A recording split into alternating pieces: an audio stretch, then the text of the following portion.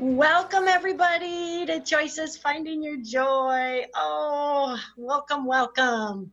And I am sharing an amazing lady today who is joining us from Ireland. We are just reaching across the world. I love it. I love it. We have with us today Dr. Ava Eagle Brown.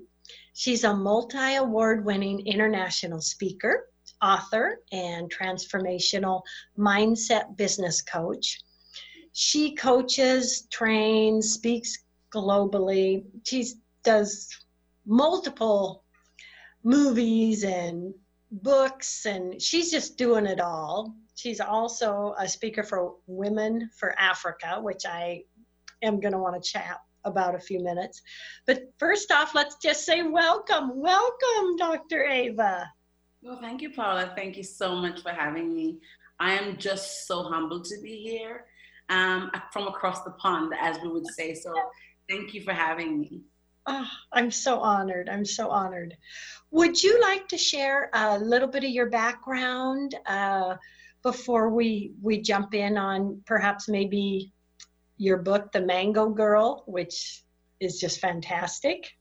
Sure, thank you. So I'm from Jamaica, a very little island everywhere.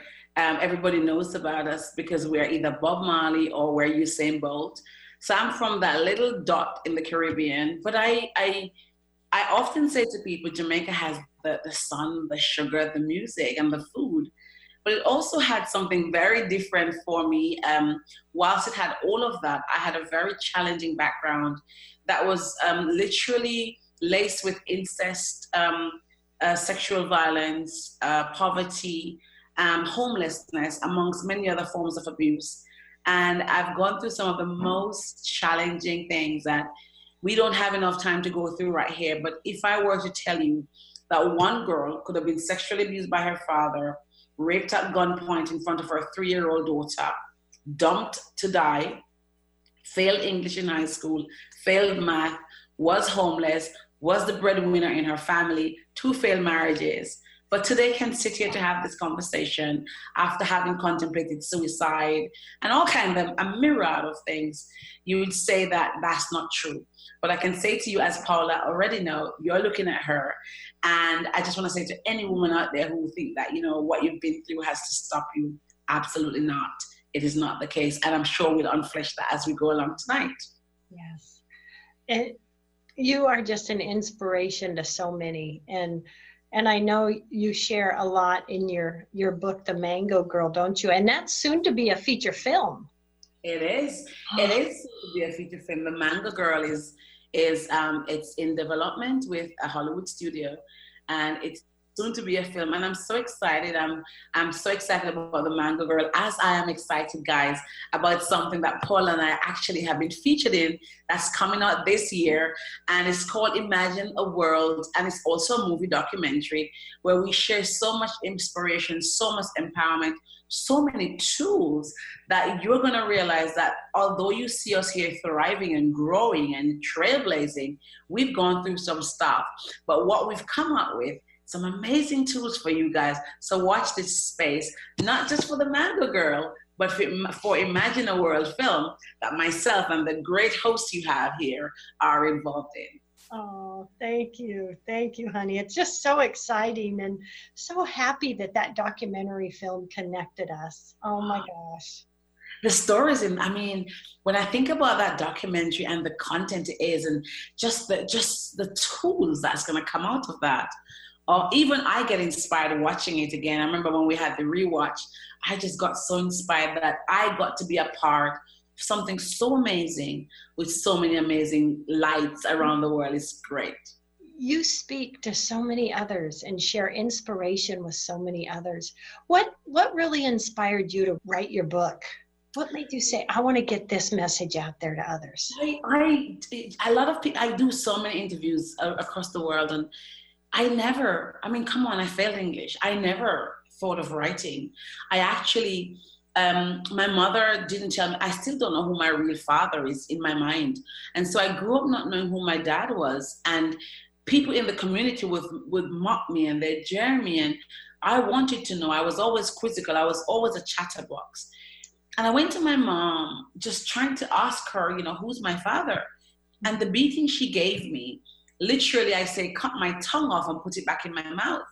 So I became very mute and started writing just little questions, makeshift diaries, so many questions. Who's my father? Why did you beat me? Why couldn't you just answer the question? And as my experiences grew and I started, experiencing some stuff that just never seemed normal, I started writing more. And I got to the place where I thought, after I was held up and raped, that there had to be somebody else who had some of these stuff. There had to be an overlap. Because here's what I think. I believe that stories, sometimes you don't have my exact story, but there's a yarn, a thread of mine that's in yours. And I thought, there's got to be people who have similarities to me. And when I came to London, having run away from my own country, just to save my sanity, because I nearly had a breakdown, I realized that, no, I wanted to share this with the world, because there's got to be other women and men who are going through this. And that's how I ended up writing. It was by default, if you want to say that. Just an amazing gift to the world, because that shares with so many who may be in similar circumstances or know someone who is, to give them a different perspective of, what they can do with that challenge, and look at what you've become. I have to say, I'm due to being someone that's gone to Africa and seen so much there, and I work with a couple different organizations. I love that you're a speaker for Women for Africa. Tell me what brought that on.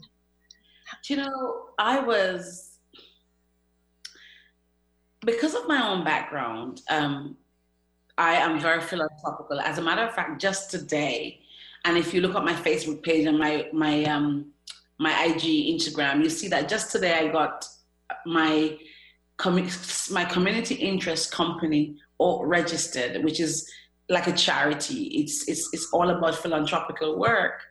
And the reason that I've been pulled to doing that work is because of the fact that charity is what brought me here, right? People helped me and supported me. And one of the places in the world, because of my ethnicity as well, that pulls me is Africa, because I just know that I'm relatable. And I'm not saying that they cannot learn from anybody else, obviously, because learning is learning, but because instantly they can relate. My story is so much the African story, the African girl story. So I do some work in South Africa. I really go there and I speak, and there are pictures of me sitting in Soweto with widows projects where, women who have been widowed take the yarns of their telephone wire and they weave these beautiful baskets. And one of the things I'm trying to do is to see how I can even get those products into the West. But I go to Africa and I support women, I speak for them, I advocate. And as I develop more in my charity, it's something that I want to go deeper into, which is, I want to be able to go to Africa, give my time, and don't have to worry about how I'm going to be paid for it necessarily. So it's passionate for me. It resonates with me. And when I saw those, I remember those girls in Nigeria that disappeared, it became so much more important for me that I needed to do this. But 2 years ago, or a year and a half ago, I was on my way from South Africa, having done some work there. And I happened to lay over in Addis Ababa. And in the airport, I observed these three girls, and there was just something about them. The energies pulled me.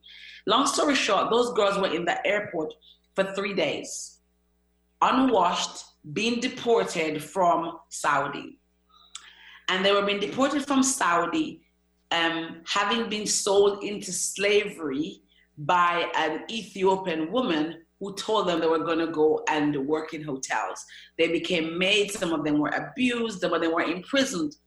And those girls were in the airport, and they had no way to transition to their next point. Some were going to Ghana, two were going to Sierra Leone, and one was going to, I think it was Gabon, and they were stuck. And I almost missed my flight, being on the phone to everybody I could find, trying to sort those girls out. In the end, when I left, one got put on a flight that same day, and two got put in a hotel. but it nearly cost me getting arrested.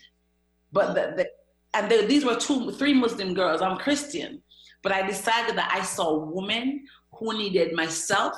They were vulnerable. Until today, I'm in touch with them. They got home safely.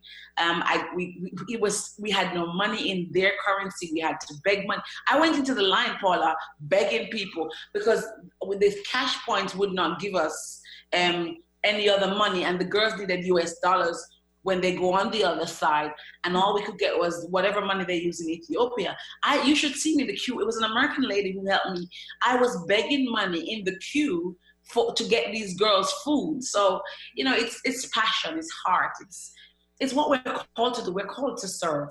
Yes. And that's why I'm involved. I know it was long-winded, but that's why I'm involved. We're called to serve. And that's everybody who come into contact with me must say, because I met her, my life was impacted in some way. Yes, yes. What I saw and the people I met on my trip to Africa was life-changing. And one little thing can make such a difference in someone's life. One little piece of help, and that's a passion, Ava. That's a passion, and once you trigger that passion and light that fire, oh my gosh. Do you know what? I just thought back to the question you asked me, but I've never seen this. I never realized this actually, and I'm having this moment for the first time in almost 10 years. That's a lie. My passion was ignited, and I just realized when I visited Haiti 10 years ago, and everything was recycled. I just thought, ooh, when you just said the things you saw. But I went to Haiti, I went to Cape the Haitian, and what I saw there I came back so appreciative. They recycled everything, mattress, everything. So I think if I were to really dig back, my passion got ignited right there. It was in Haiti that it happened to me. Yes, yes. So would you say that in all the countries you've traveled to, that had the biggest impact on you? Yes. The things that has, two things actually, because some countries I go to, I don't see the poverty and those kind of bits, right? For example, I spoke in Barbados in November invited by the government of Barbados to speak at the IDC Innovate Barbados. I didn't see poverty as such as it was in some of the African countries that you would see. But what I saw was sexual abuse with young people. And I remember doing assemblies, like devotions, and I was just handing over the girls to the guidance counselor. And these were girls that they didn't know. They had no clue that this abuse was happening. But because I shared my story with them, it made it permissible to share. So what I see a lot is a strand of poverty and abuse. Mm-hmm. And those two things are my drivers. They motivate me a lot to want to do what I do. Yes, yes. And you also coach people. Tell us a little bit about that. What is that? And how can they reach you, someone that may be interested in being coached? So yeah, I coach people. I do personal development coaching and business coaching. I dig deeper into the personal development, which is because I believe that if you want to become a business owner, you need to be developed personally first. So I go into your core and work on you. But my biggest piece in terms of coaching the business is women who want to jump from their 9 to 5 and they want to start their own businesses. It's helping them to transition, because a lot of the women that I used to coach would make the mistake of just jumping, no plan, and then it fails. So I help them to lay out the blueprint, the roadmap to that. And I do that in groups, and I do that individually as VIP clients, and I do that internationally. So I've got clients in the US and the Caribbean and Africa and Asia. You know, as you know, time and location freedom happens with forums like this. So it is something I enjoy, because I love to then have that intimate time to outpour and to learn from them as well as them learning from me. And I do that through my website, which is www.avaeaglebrown.com. That's www.avaeaglebrown.com. or the details. If you follow me on social media, you can find them. Oh, I love it. I love it.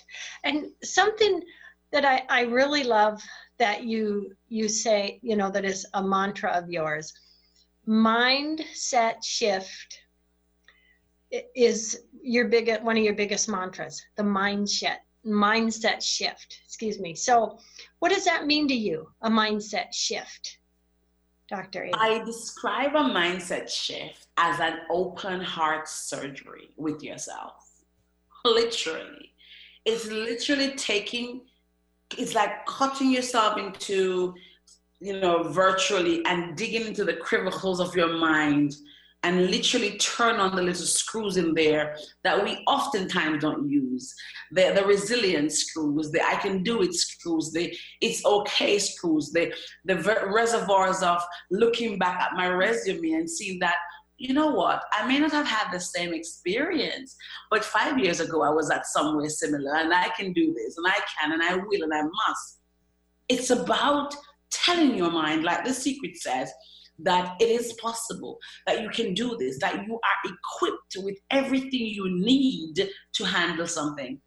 And I'm an example of that. I'm a girl who should not be here having this conversation. I'm a girl whose mother still cannot read and write. I'm the little girl from Jamaica who sold mangoes on the train, who was sexually abused, raped at gunpoint, homeless, failed English. By everybody's count, I should be a dropout, not making any sense. But I went into my mind and I turned some screws on, and I said, hold on, girlfriend. Of course that happens to you, but it doesn't have to define who you are, who you become. So I teach people that where you are now is not a determinant of where you can end up. And that your you know, right now doesn't determine your altitude, and that today may be gray, but tomorrow could be bright neon orange. And you can change that by first change how you see it in your mind. Yes. That's it.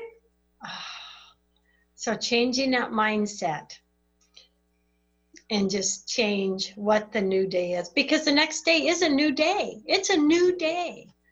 A new dawn. And it's such a new opportunity that, you know, I have had days, and I don't know about you, but I've had days when today might be such a downer, right? And I have a 2-day rule. I'm down for 2 days, but day number 2, I'm up. And now it's gotten to 1 day because I have the tools and the skills that I try to teach my clients. But if I have a down day, I said, you know what? Okay, girl, come on. Today's done, but tomorrow is filled with possibilities. And tomorrow, Paula, you might experience it. The thing that was keeping you down today, tomorrow you might end up in a situation where it is not holding you down, right? So I say to my clients all the time when I talk to them and train them and coach them, that you have to understand that you have to realize that every day is a new, fresh opportunity to start over and win.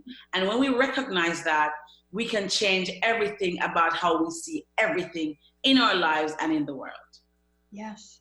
And that can actually, would you say, turn our fear and doubt into excitement and curiosity? Yes. But you know what? I say I'm doing a new project right now, which is I'm just about to launch my own hair and skincare business. And thank you guys. And I'll tell you more about that in a minute. But I'm using it to reference something. And this is genuinely the case. I'm doing it in fear. I mean, and I don't mean that I'm fear like, oh my God. Mm-hmm. I'm doing it with a lot of, you know, oh my God, I'm not so sure. Oh my God. But I'm doing it anyway. And I really am. And I only got the packaging. It's not even finished. I only got the packaging on Monday. Like, oh my God, it's exciting and I want to share it. But then yesterday I got called to go to my first exhibition. We haven't even got anything in the jobs yet. But so the fear of, oh my God, we get everything together. But here's what I have done, what Richard Branson said. If somebody offers you to do something and you don't know how to do it, you say yes, you grab it, then you go and learn to do it. So right now I said yes to the biggest marijuana hemp festival in the UK. And then I'm going to go and learn and package. But when I show up, guess what will happen? Nobody will ever know that I wasn't ready when I said yes. So what I'm saying is feeling the fear and doing it anyway. And doing it anyway. Oh, I love that. That is so powerful. Feel the fear. The fears, we're going to have fear, but do it anyway. I love that. Okay. I'm going to go with that. I love that. Well, tell us you know what? Sometimes. Yeah. So I was invited to Steve Harvey in 2017. I sat on the literally front row under Steve Harvey's feet. And Steve Harvey talks about jump. You know about jump. You got to jump because if you don't jump, your parachute won't open. And I've taken it a little bit further by saying we are often so afraid of whether we fall. Oh my God, what if I fall? Oh my God, what if this happen? Oh my God, oh my God, oh my God. And we do that so often. It's what if I fall? What if I fall? But we don't stop, Paula, to say to ourselves, but what if I fly? What if you actually fly? And that's how I live my life. I'm a risk taker. I'll take risk because I believe that I might not fall, but instead I might fly. And so I say to people all the time, don't be so caught up about failing, because failure sometimes is afraid of you, literally. But you won't even know because you haven't confronted him. Yes. What if you actually fly? What if you flew? What if instead of falling, you flew? But you'll never know unless you try. So for me, I rather try. I rather fail forward trying. Oh, I love it. I love it. That's what I believe in. Yes. Yes. So, well, let's just say here's to trying. Here's to saying to that fear, I'm going to do it anyway.